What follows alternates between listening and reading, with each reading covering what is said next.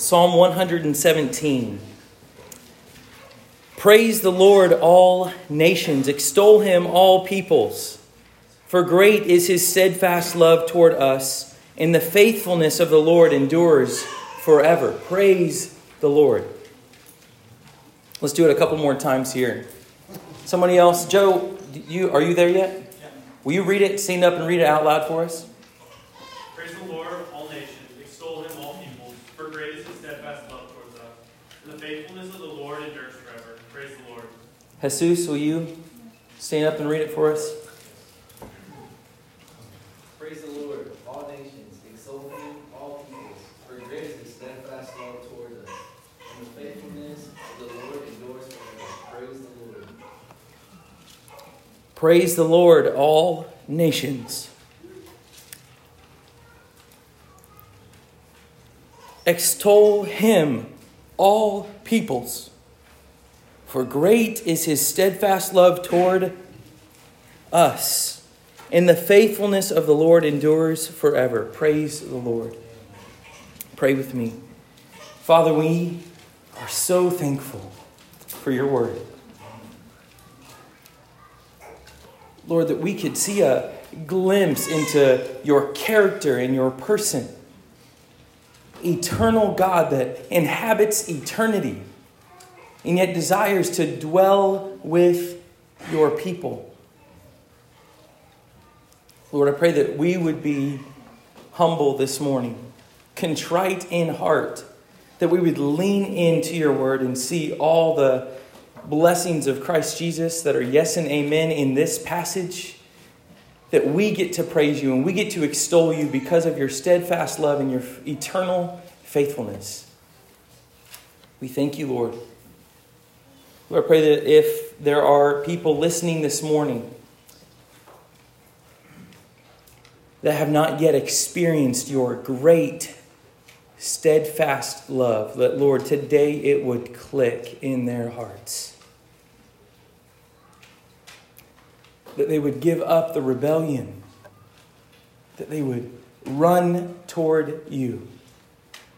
Lord, I pray that if there are people this morning that are wavering in their trust or their faith in you, that they would be reminded of your eternal faithfulness. And Lord, for us as a church, that we would continue to be committed to leveraging our lives toward the end of the missionary task among all the nations. For the sake of your name, we love you, Lord. It's in your name that we pray. Amen. Missions exists because worship doesn't. Missions exist because worship doesn't. I first learned this quote in 2012 when I got sent to the northeast part of India. I was in college and I went with a group of 4 other young men, and we were given the task of going through these mountain villages looking for believers who had trusted in Jesus, and then anybody else, we were to proclaim the gospel to them as we went. We were there for about 4 months, and we went out on hiking trips for about 3 weeks at a time, and we would just hike from village to village to village. We'd slept in people's kitchens and barns and underneath all kinds of different stuff. We were looking for worshipers of Yahweh. Closer to the road that we started on, we found a couple of villages that had a church planted there. One church in a village called Junabadi. The church was planted there in the late 1700s by Finnish missionaries. There were no Christians. We went on a little bit further, about 10 more miles around the mountain. We asked this man, "Have you heard of Jesus?" And through translation, he said, "I think that he lives on the other side of the mountain over there. I've never met him, but I've heard that he lives maybe in that other village."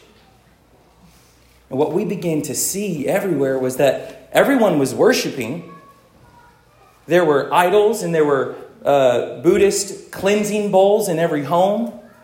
There were even monasteries built up on the top of these mountains where families would send in their 5-year-old boys to begin to learn how to be a monk, to minister to the needs of the villages and collect money from each family in the villages.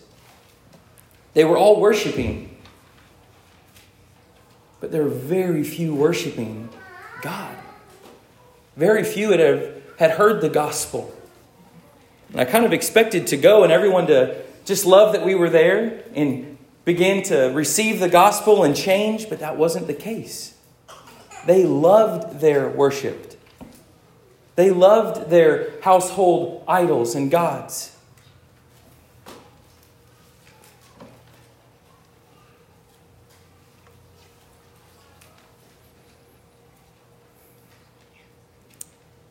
It was during this time that I learned that phrase, missions exist because worship doesn't. I was able to read through the entire Bible in that 4 months, beginning to end, and I'd never done that before in my life. In a small time frame, read cover to cover. I read through Let the Nations Be Glad and a book called Radical, and what began to happen in my worldview and in my heart was that I began to see God's purpose in the world. It was worship. From the very beginning, God has been after worship. He created people to worship. He created the universe so that we would worship. That's the answer to the question, why are we here? Have anybody ever met somebody asking that question, why am I here?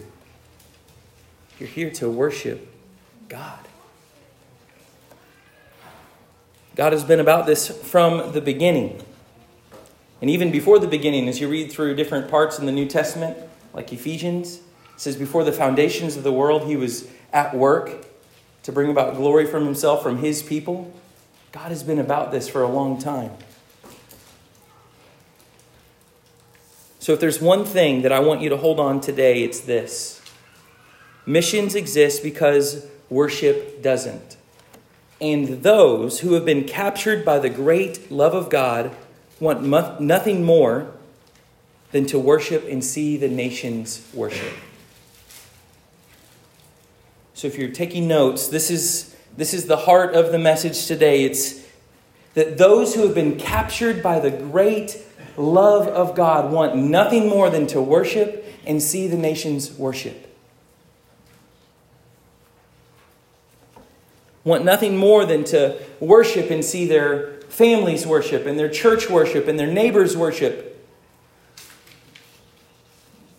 People that have been captured by the great love of God, this begins to change every part of their life. So today, brothers and sisters, I want to walk through 3 reasons why CBC should continue to devote herself to the missionary task from Psalm 117. 3 reasons why CBC, Central Baptist Church, should continue to devote herself to the missionary task. And the first one we're going to see in verse 1 is that we have a great goal. Look at verse 1 with me. It says, "Praise the Lord, all nations. Extol him, all peoples." So what is this great goal that we have? CBC, we leverage our lives toward the missionary task because we have a great goal. God's praise among all the nations and all the peoples. That's the goal. And it is a great goal. Listen to this. It says 2 verbs. It says praise and extol. That's the command in this verse. It says praise, extol. Who's the recipient of the praise? Yahweh and him. Yahweh, the originator of all things, the creator, the one who is. He's the one who is to be receiving praise and who is being called to do the praising. All nations and all peoples. This has been God's plan from the beginning, that all the nations would praise him. Even from the very beginning, when he created Adam and Eve. He put them in the garden and he said, "Be fruitful and multiply." We learn about Adam and Eve that they were created in the image of God, to reflect the glory of God, and God wanted them to spread over all of the earth, that his glory might be over all places and among all peoples. That was God's goal from the beginning, to create the world out of love and out of a goal to worship have worship and worshipers. And then Adam and Eve, they rebelled against God's plan, and they grasped the autonomy for themselves. And they said, we want to be in charge of ourselves. And ultimately, they shifted their worship from Godward to self. We are the center of creation. We want to be like God.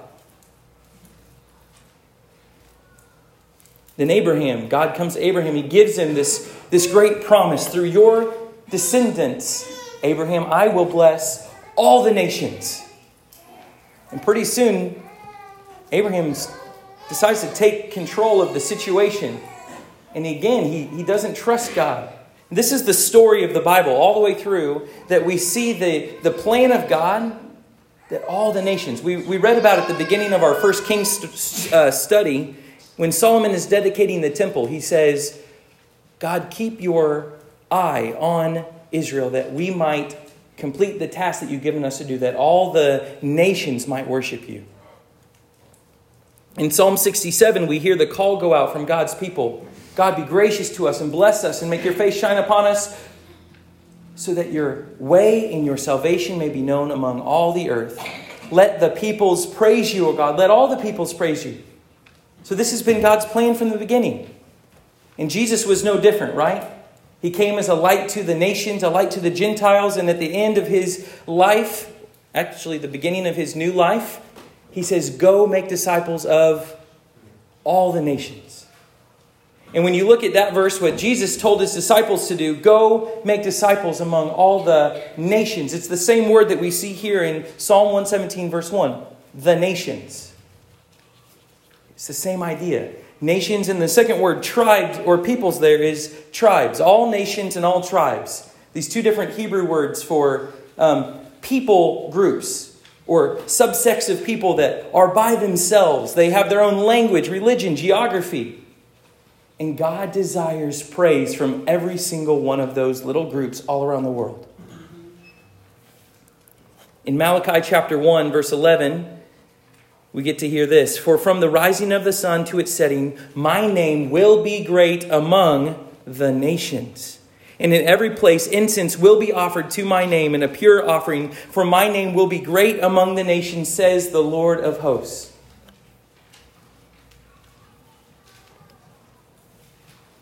So here's my point. This is God's plan. Worship from all the nations. Do you see it? Like, that's God's goal. And if you go all the way to the end in Revelation chapter 7, what do we see?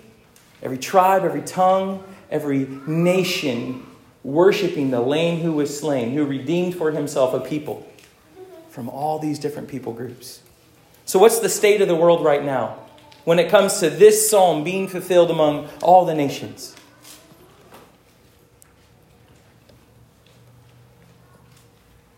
In China, there are about 545 different nations or ethnic groups. So China is one nation, one country or nation. But inside of China, there are 545 different nations or ethnic groups or people groups. Out of those 545 ethnic groups, there are 441 of them that are still unreached with the gospel. There's not praise going out from among those 441 out of 545. In Nepal, there are about 269 distinct ethnic groups, with 258 of them unreached with the gospel, that are not obeying this psalm. In India, 2,373 distinct people, ethnic groups, distinct nations inside of one nation. Out of those 2,373, there are 2,135 nations unreached with the gospel. No praise, no extolling. They bow down every day and they worship a statue or an idol that looks like an elephant or a cow. That's the state of our world. Right now, there are about 7,000 of these people groups around the world that have no access to the gospel, no gospel presence among them. And they make up about 2.5 billion people on our world. Out of the 8 billion people, 2.5 to 3 billion people live among a people group that are unreached and have no access to the gospel. In the United States alone, there are about 17 million unreached people. 17 million. So that's if you take Missouri, Kansas, Nebraska, Iowa, South Dakota, and North Dakota, and you put them all together, and there's no gospel witness. Or very little. Can you imagine if that was happening in our own country? What would we do? We'd do something about it, wouldn't we? Well, it is. 17 million people in our own country that have no gospel among them. Let me give you a picture of what it would look like to live and be a part of an unreached people group. You would be born and you would grow up and you would walk around your town or your village your entire life and you would never hear the gospel. You would never meet a Christian. You would never see a Bible, and then you would die. And then you would be justly separated from God for your sin for eternity. Without ever even getting the chance to hear the gospel from a believer's mouth. Or maybe even a radio station or something like that. That's the state of our world. When we read, "Praise the Lord, all nations, extol him, all peoples." 7,000 people groups.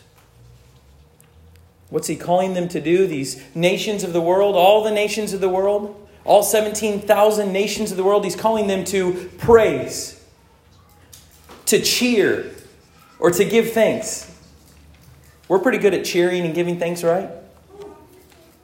Adonis covenants with Central Baptist Church. And what does the church do? It erupts in praise, right? Praise God. Cheering. The second verb there is extol.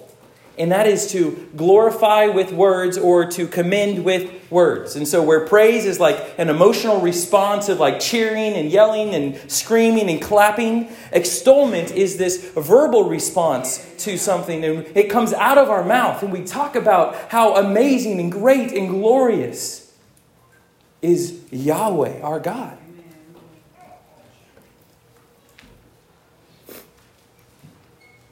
Now, the problem isn't that people don't know how to worship, right? The problem isn't that people don't know how to praise and extol. There's plenty of that going on around the world, right? We live in the best football city in the entire world. Kansas City knows how to praise and extol, right?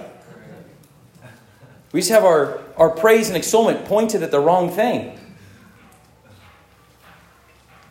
The nations, they know how to praise and extol. Around the world, there's football players and singers and religious gurus that receive praise and extolment from people everywhere. So the problem isn't a worship problem. Everyone knows how to worship. The problem is the direction of our worship. The command here isn't just to praise or isn't just to extol. It's to praise God. To praise the Lord for what he has done.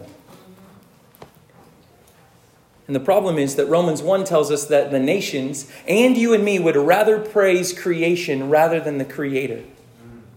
Even though God created us to worship him, we would rather worship a cow than the almighty God of the universe. We would rather worship a person throwing a pigskin around. We would rather worship ourselves. We would rather worship food. We would rather worship money. We would rather worship safety than God. Because we suppress the truth about who God is. His creation is telling us about who he is. And we ignore that and we turn our worship to something else. So people don't have a worship problem. They have the direction of their worship problem. And the psalm is about to tell us what is going to change the direction of worship among the nations. What's going to cause people to look up and worship Yahweh? Right now around the world, billions are giving their praise to Buddha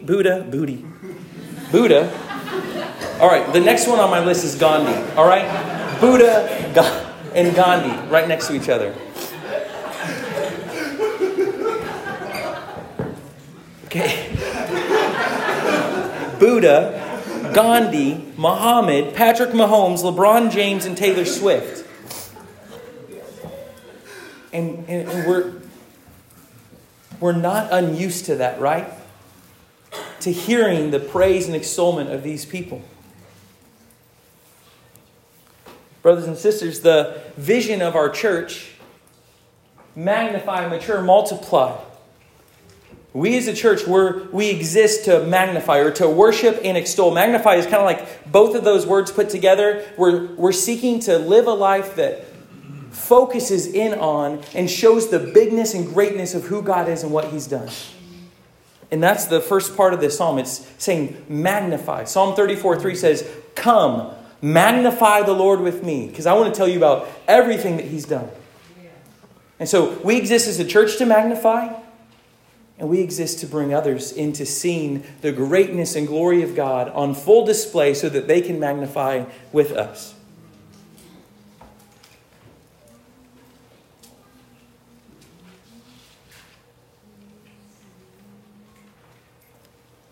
So what can change the hearts of people to stop worshiping themselves and start worshiping God alone? Look at verse 2. We have a great motivation. A great motivation. It says, for or because great is His steadfast love toward us. So brothers and sisters, as we go out to call the nations to praise, we go out and we say, praise Yahweh, praise God, praise the Lord, all nations and all peoples. And they're like, why? How many Super Bowl rings does your God have? And you're like, that's not even a question. You wouldn't even have grass to play football on if my God wouldn't have created the grass or the pig that you got the skin off of to create your football.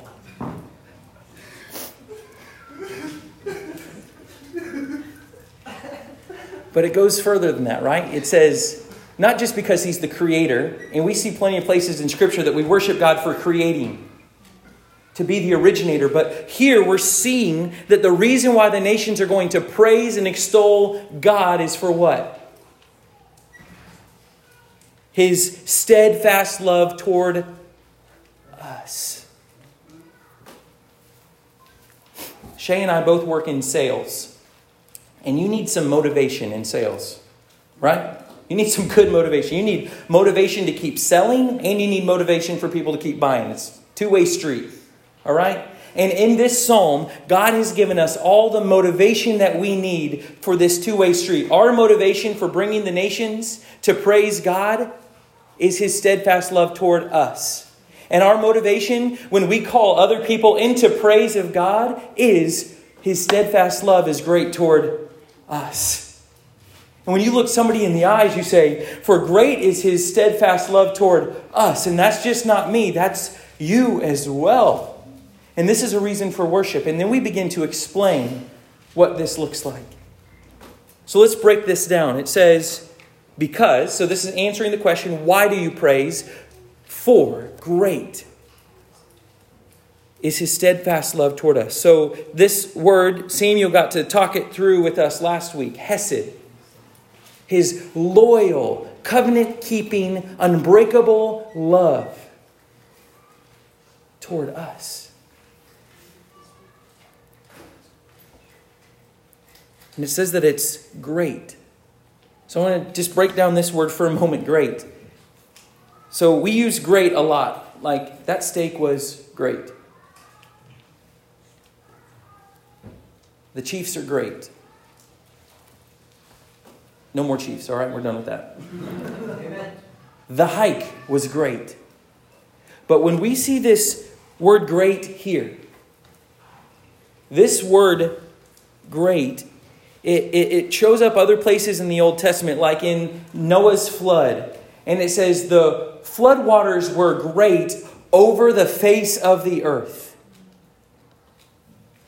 the great flood. And so it carries this sense of prevailing or overwhelming. It's kind of like flood versus earth. Flood destroys. Flood wins. It shows up in other places, like in Jonah. He's mad that God has relented from his anger against Nineveh. And he says, I knew you, God. I knew about you. I know that your love is great and you forgive people. He's angry that God has relented and God's great love has come to Nineveh and overwhelmed the city, the worst city in the world. And God brought love, his loving kindness to Nineveh. This idea of prevailing is like one army against another army. And when the prevailing army shows up, they just crush the other army.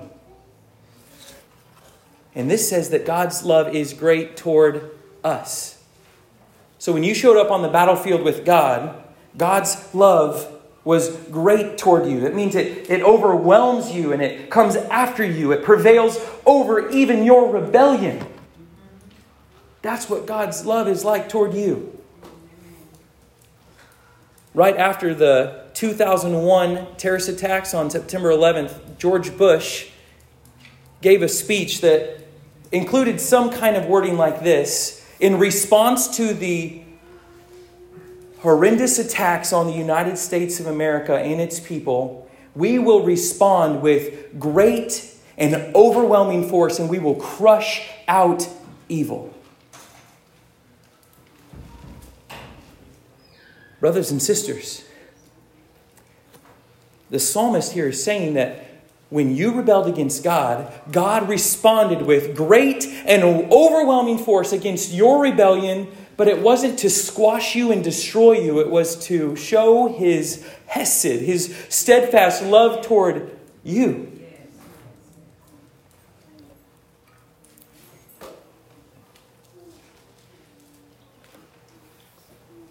His steadfast love toward the rebels, the rebellion. Everyone has rebelled against God. Adam and Eve, Noah, Abraham, Isaac, Jacob, Joseph, Moses, Saul, David, Solomon, Elijah, Elisha, Jonah. And we see God's patient love moving forward, marching forward, right? Marching,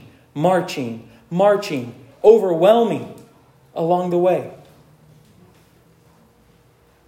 God's patient, steadfast love, bringing about his plan for God's glory among all the nations.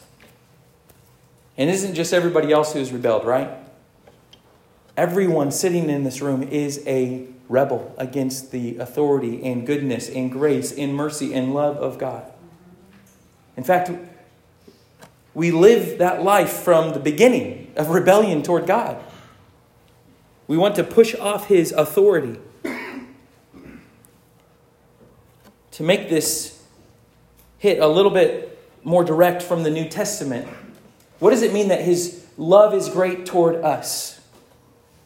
Here's a few passages. In John 3:16, he says, "But God so loved the world that he sent his one and only Son, that whoever should believe in him should not perish, but have everlasting life." God's response to your rebellion was God loved the world so much that he sent his Son. Romans chapter 5, verse 8. "But God demonstrated his great love toward us in this, that while you were still a sinner, a rebel, an enemy, God demonstrated his love in this way, that Christ died for you. The godly for the ungodly, the righteous for sinners. And he who knew no sin became sin, that we might become the righteousness of God." 2 Corinthians 5:21. 1 John chapter 4.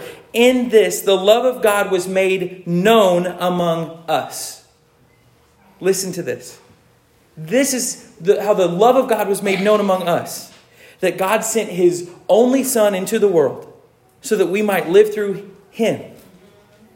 And this is love. Not that we loved God first, but that he loved us and sent his Son to be the propitiation for our sins. So God takes our rebellion, He sends Jesus, and He pays for our sin. The trade out, His life for mine. His great love toward us. Galatians 2:20, I have been crucified with Christ. It is no longer I who live, but Christ who lives in me. And the life I now live in the flesh, I live by faith in the Son of God, who loved me. Who loved me. And gave Himself for me. Why do the nations praise, brothers and sisters? Because great, prevailing against your sin and my sin and your rebellion and my rebellion is His steadfast love toward us. Praise God. But God, being rich in mercy, because of the great love with which He loved us, even while we were dead in our trespasses, He made us alive together with Christ. By grace you have been saved. In Titus chapter 3, but when the goodness and loving kindness of God our Savior appeared, He saved us, not because of works done by us in righteousness, but according to His own mercy. So why do we praise, brothers and sisters? Because His great love is toward us. And we didn't deserve it. Do you hear that? We didn't deserve His great love. That's why we're praising. It's like we had no hope. And instead of just kind of pushing us off to the side, He came after us. He sent His Son to die for us. Friends, we have all the motivation we need, don't we? To bring the nations to proclaim and to tell them why they should proclaim. We also have a great motivator, and this is a hidden Easter egg of Psalm 117. This is Psalm 113 through 118 are called the Hallel Psalms, or the Egyptian Hallel Psalms. And at Passover every year they would sing these psalms before and after the Passover meal. Half before and half after. And so the nation of Israel has been singing these psalms for hundreds and hundreds and hundreds of years. And then there's one Passover night.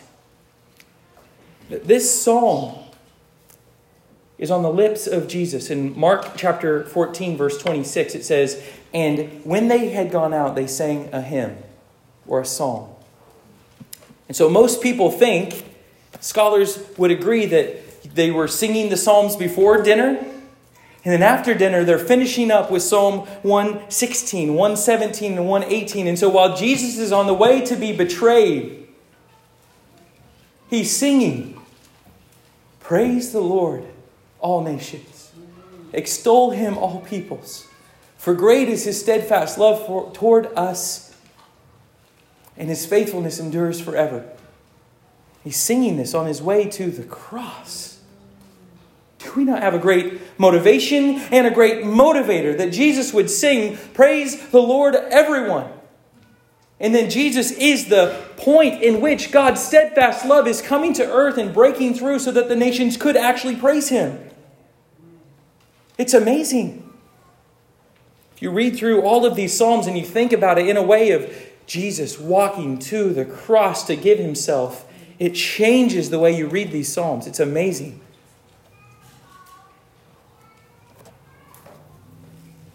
If Jesus could sing this psalm on the way to die for the sins of the world, do you think that we could sing this psalm on the way to Aldi? Or on the way to family worship at night? Or on the way to family Thanksgiving next month? Or on the way to the Halloween outreach next week or 2 weeks from now? On the way to Walmart? On the way to your job? Could you sing, praise the Lord, all nations, extol Him, all peoples, for great is His steadfast love toward me, and His faithfulness is forever. Praise the Lord. What a motivator. Thank you, Jesus. He's singing about the nations on His way to the cross. In one more place, what This really sums up for me why missions exist because worship doesn't. If you just real quick look at Romans chapter 15, verses 8 through 11. This is the one place that this psalm is directly quoted in the New Testament. Romans chapter 15.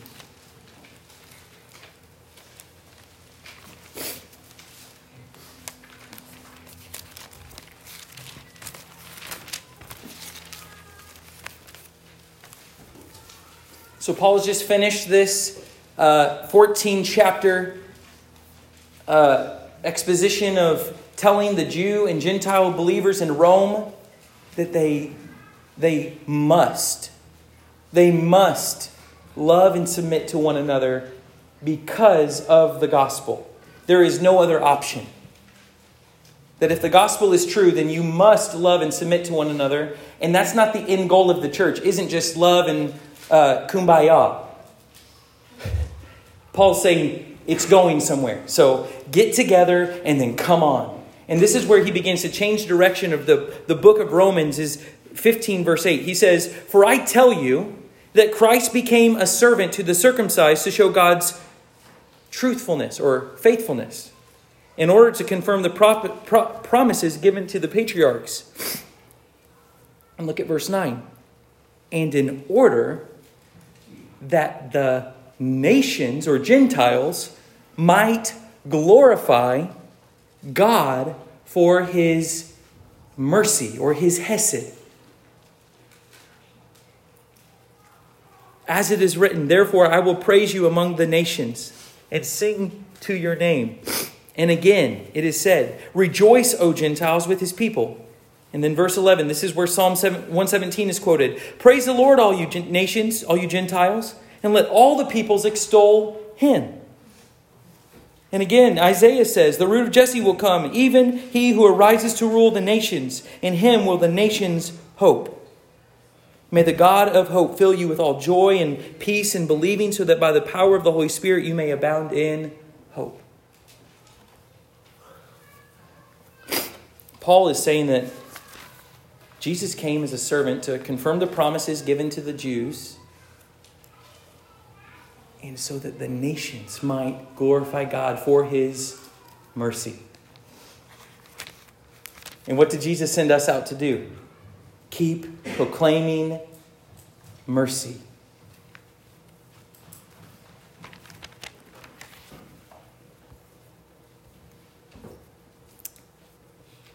So then the problem is that the nations, many of them, they haven't even yet heard the gospel.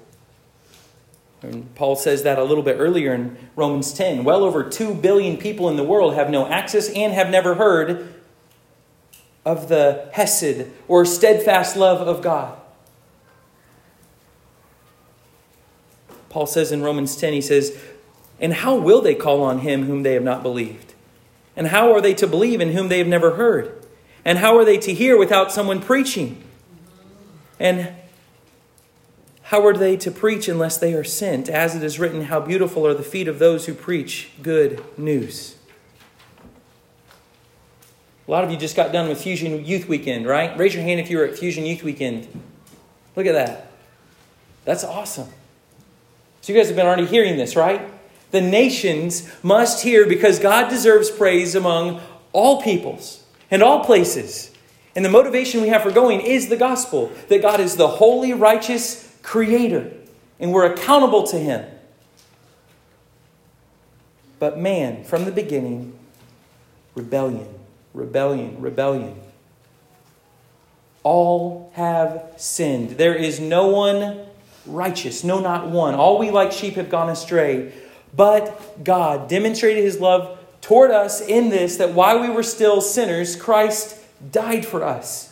Christ, the sufficient Savior, fully God and fully man, came to take our place. He became sin who knew no sin, that we might become the righteousness of God.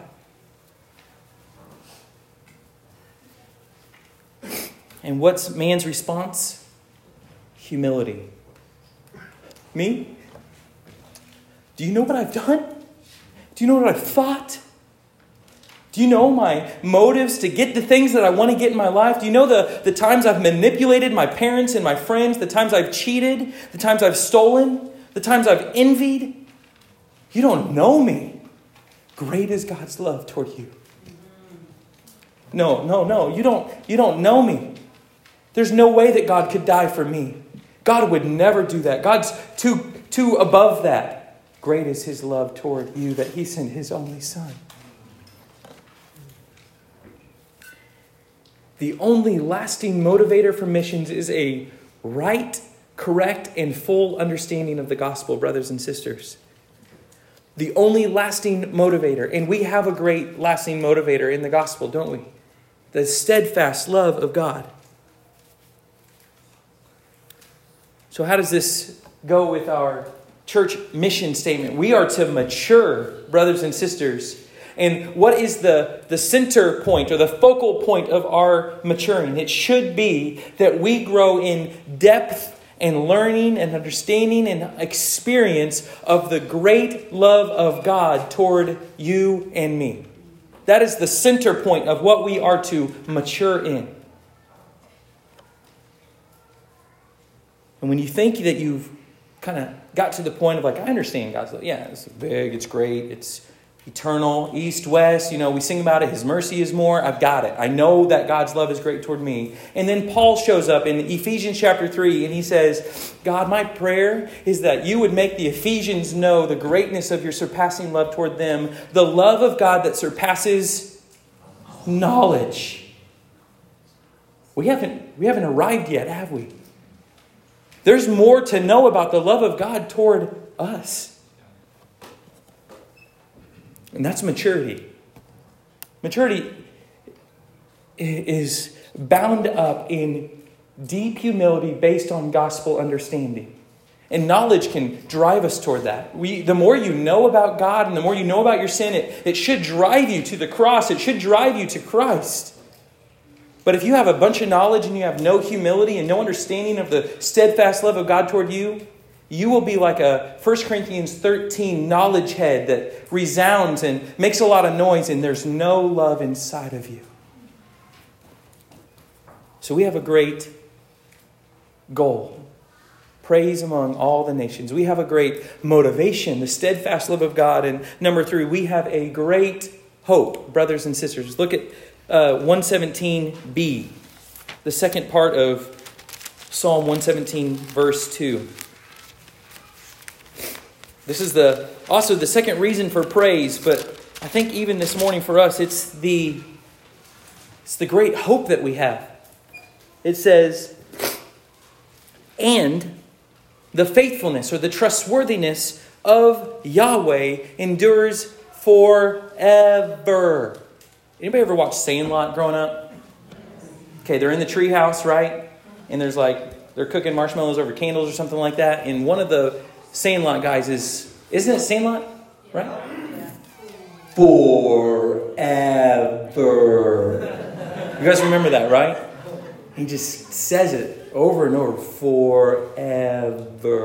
And I don't know anything about what's going on in that scene, but I know that whenever I see in the Word, like something about God is forever, I think of that kid in Sandlot teaching me about God's character. Forever. His faithfulness is forever.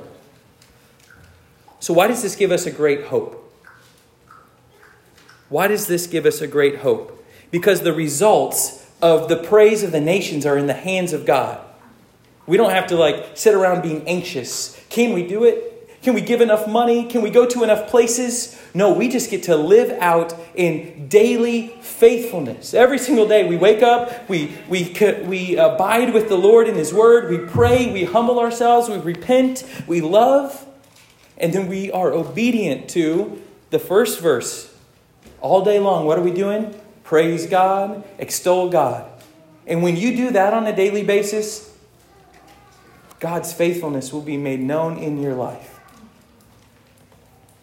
So we have a great hope because the faithfulness of the Lord is everlasting or eternal or goes on forever. So if you're looking for something to build your life on, to cling to trust in, it is this: our God is trustworthy. His faithfulness never ends. There is no expiration date on God's faithfulness or trustworthiness. That's good news, right? You ever got some milk out of the fridge and you trusted the date on the milk? You pour in your cereal or your cup and you drink it and it is just rotten. It's a horrible experience, right? Brothers and sisters, that will never happen to you with God. Because His faithfulness is forever. It's eternal. He'll never stop being faithful. And how come we can't just get on the ship, right? Why do we every single day question, now, God, I know that you've told me like 18,000 times in your word that you're faithful forever. He's faithful forever, perfect in love. Like we sing about it, right? And yet we wake up in the morning bent toward not trusting that His faithfulness is forever. Let me draw out a few implications of God's eternal faithfulness for us. So the first one is, all tribes will worship. He will finish the task. And we see this all the way at the end of the Bible in Revelation chapter 7, verses 9 and 10. We see that God will finish the task. He is faithful. He will surely do it. The second thing that we can hold on to from God's eternal faithfulness is this: that we will be with the Lord forever. If you are in Christ, you will be with the Lord forever. Listen to this from 1 Thessalonians chapter 4. For this we declare to you by the word from the Lord, that we who are alive, who are left until the coming of the Lord, will not precede those who have fallen asleep. For the Lord Himself will descend from heaven with a cry of command, with the voice of an archangel, and with the sound of the trumpet of God. The dead in Christ will rise first. Then we who are alive, who are left, will be caught up together with them in the clouds to meet the Lord in the air. And so we will always be with the Lord. Therefore, encourage one another with these words. We will always be with the Lord. Why? Because His faithfulness endures forever. If you're having a bad day, I don't know if anybody else does this, but sometimes when I'm having a bad day or I'm thinking about like something I have to make a decision about, I'm like, what's the worst thing that can happen? Anybody else do that? Like, what's the worst outcome of this, whatever I'm trying to make a decision about? And I often come back to this: we will always be with the Lord, no matter what happens here. What did Paul say in Philippians chapter 1? His mindset on life was, all right, okay, I've got two options. To live is for the sake of Christ, and to die is gain. And that's how I'm going to live my life every day. If I'm alive, I live for Christ. And if I'm not alive anymore, I'm with the Lord. Great options on both sides. Let's go. And that's how we're to live. When we know that His steadfast love is toward us and His faithfulness is forever, we just run toward obedience and faithfulness and praise and extolling, because He's faithful and trustworthy. And the third implication, and now that I read it, it might be too much like the second one, but I'll give it to you anyway. That when the rest of your life seems to be crumbling, God will never change. He's a steadfast and everlasting rock, like it says in Isaiah chapter 26, verses 3 and 4. You keep him in perfect peace, whose mind is stayed on you because he trusts in you. Trust in the Lord forever. For the Lord is an everlasting rock. Brothers and sisters, we tend to grab onto so many other things that we think will comfort us. And Isaiah says, all other ground is sinking sand. Food, sinking sand. Entertainment, sinking sand. Money, sinking sand. Good education, sinking sand. A beautiful, well put together family that you can control and make them do whatever you want to do. Sinking sand.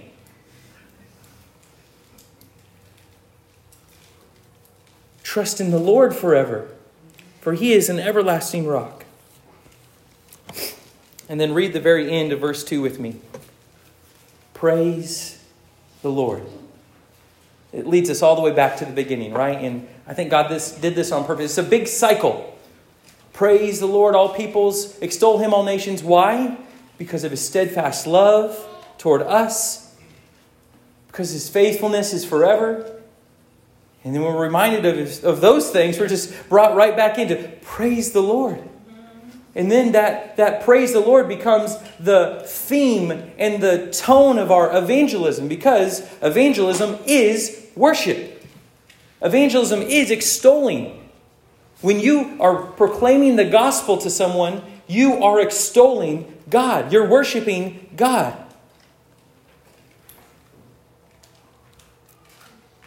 So our church vision ends with multiply. We want to multiply what's going on here because of the gospel among all the nations. Magnify, mature, multiply.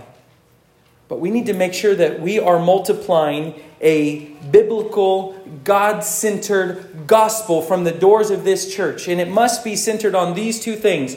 God's great love toward us and God's eternal faithfulness. And that's what we preach when we go out. And that's what we proclaim when we go out. And that's what we're multiplying is people who hear the gospel and they have at its core God's love and God's faithfulness. That's what we're seeking to multiply, because in this psalm it says that's what creates praise from people. People praise when they experience God's love and God's faithfulness. And they can't help but praise. So what would it look like for you to have this heart? This drive. When you wake up in the morning and you say, today I want people to know and worship God. I'm going to give my life to that today. Why? Oh, because His love is great toward me. And I know His faithfulness endures forever. And when somebody asks you why you're praising God today, what do you say? Oh, sit down, I got to tell you. His love is great toward me. And no matter what happens, His faithfulness, His trustworthiness is forever. In August, our family got to go to a conference in Denver. And there was a guy there who had been working with Somalis for over 40 years. He lived in Somalia for a while, all over the Horn of Africa. And he said that the greatest joy of his life happened in 1996. When he sat for the first time in a room full of Somalis who were worshiping and extolling God in their own language and from songs that they had written about the steadfast love of God and His faithfulness. And he said it was the highest point of his life, because that's what he'd given his life to. And he said that when he gets tired, he's still working with Somalis today. He said when he gets tired, he looks back to that moment in 1996 and he says, let the peoples praise you, O God. Let the peoples praise you.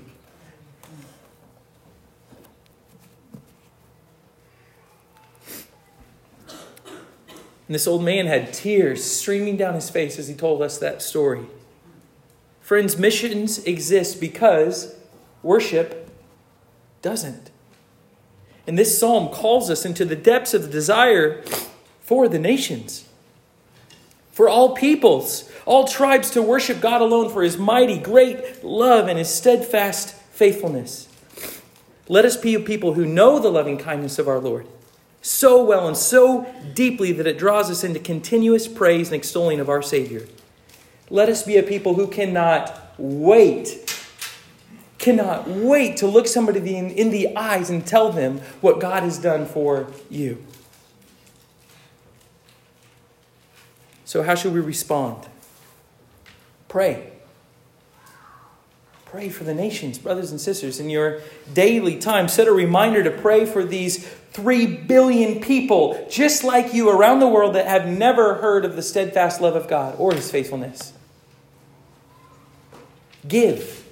Give of your time and finances and your gifts and your skills for the sake of His praise among the nations. Continue to give. Just pour out.